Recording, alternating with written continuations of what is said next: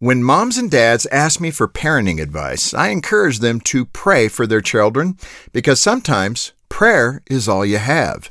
I'll never forget the struggle my son Troy went through while he was being born. He somehow got his umbilical cord wrapped around his neck and swallowed a whole lot of amniotic fluid.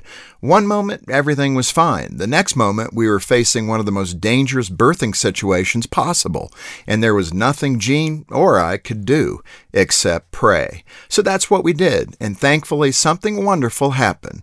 Troy twisted himself back around, wiggled his arms underneath the cord, and likely saved his own life. If you're a parent, I'm sure you've had moments where circumstances were beyond your control and you were helpless to protect your child. Every parent has paced a hospital floor or lost sleep or kept vigil at a living room window until their child returned safely home.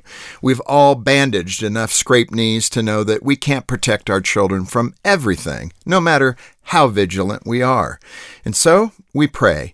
Prayer connects us with something deeper than our challenges. It renews our hope and strengthens us when circumstances make us weak.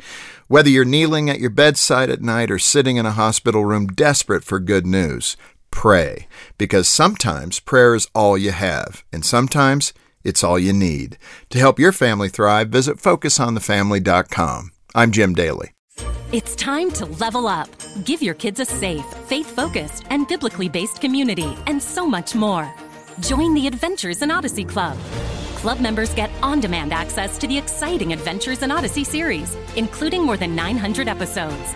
With faith-building activities, parental controls, and a safe online community, the Adventures in Odyssey Club could be your best adventure yet. Learn more and start your free trial at adventuresinodyssey.com/radio.